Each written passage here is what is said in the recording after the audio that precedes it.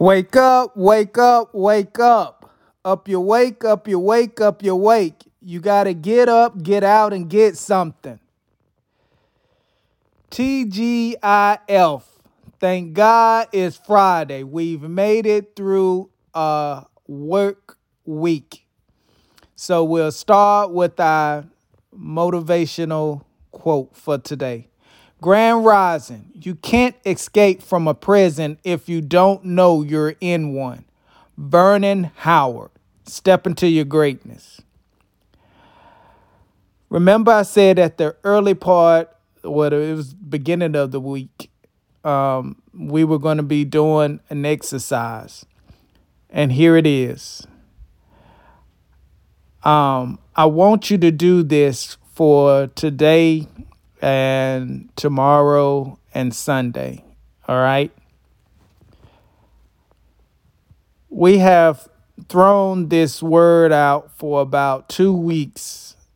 This word is called paradigms. And how did you get one?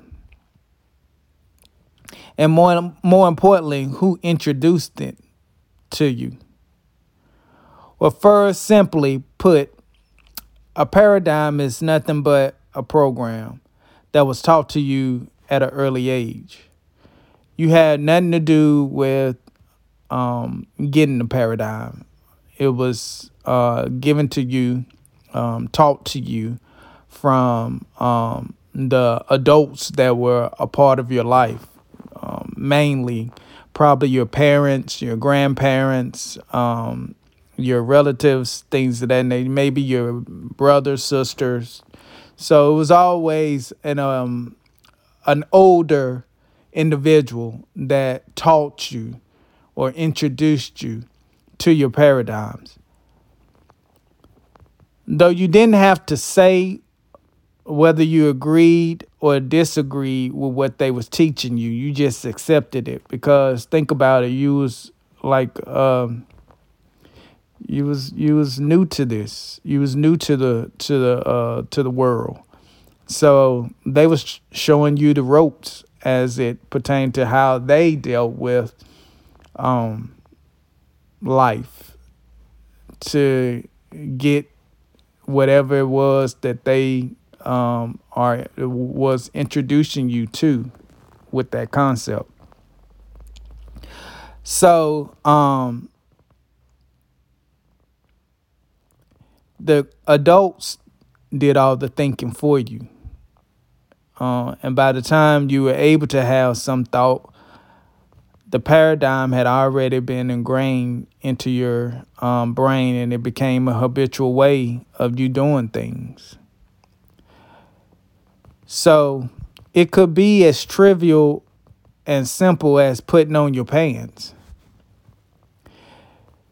You could have been taught to put your right leg into your pants first, then your left.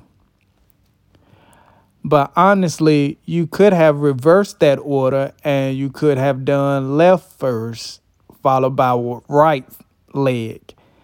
And you would have still been okay. But because you were taught that way, you continued to do that without even thinking.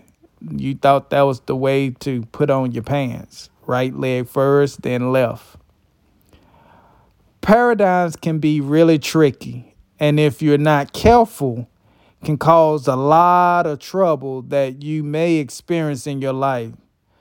So that's why my business partner, Margaret, and I always talk about paradigms, because there are some things that maybe you was introduced to growing up that at the time they was introduced to you served you. But now some of those paradigms are not healthy or beneficial to you, especially when you're dealing with what we are dealing with our health. They no longer serve you. And there's other ways that's what we're doing to show you that may be more efficient and effective to get the results. One of them is cooking. cooking. I got the southern slang. Uh, COOKING, cooking. Um, but now let me give you this homework assignment. For the next 3 days, I want you to get some small items such as like pennies, safety pins, or paper clips, something small that you can, put in to your pockets and they don't cause, a lot of trouble with them being in your pocket. Now, at the beginning of the day, I want you first to count the items in one pocket. So let's just say the right pocket. So you have 10 items in your right pocket. Whenever you have a negative thought or say something negative towards yourself, I want you to shift one of those items from the original pocket, which is the right in this example. This example, we said the right pocket. I want you to transfer one item, whether it be the pennies or the paper clips or, safety pins or whatever. I want you to transfer one item from the right to the left. At the end of the day, I want you to count the items in each pocket. Remember at the beginning of this example, I said you had 10 in the right. So at the end of the day, you count and see how many you still have in the right and count how many now you transfer to your left. Next week, we will discuss your findings and what the next step is, as well as why we did what we did, or I asked you to do what I asked you to do. So until then, I want you to step into your greatness, get your homework with the transfer of the items. And you remember the other week I asked you to do a homework assignment where you was goal setting. Remember that? Thought I forgot. No, Lamel don't forget.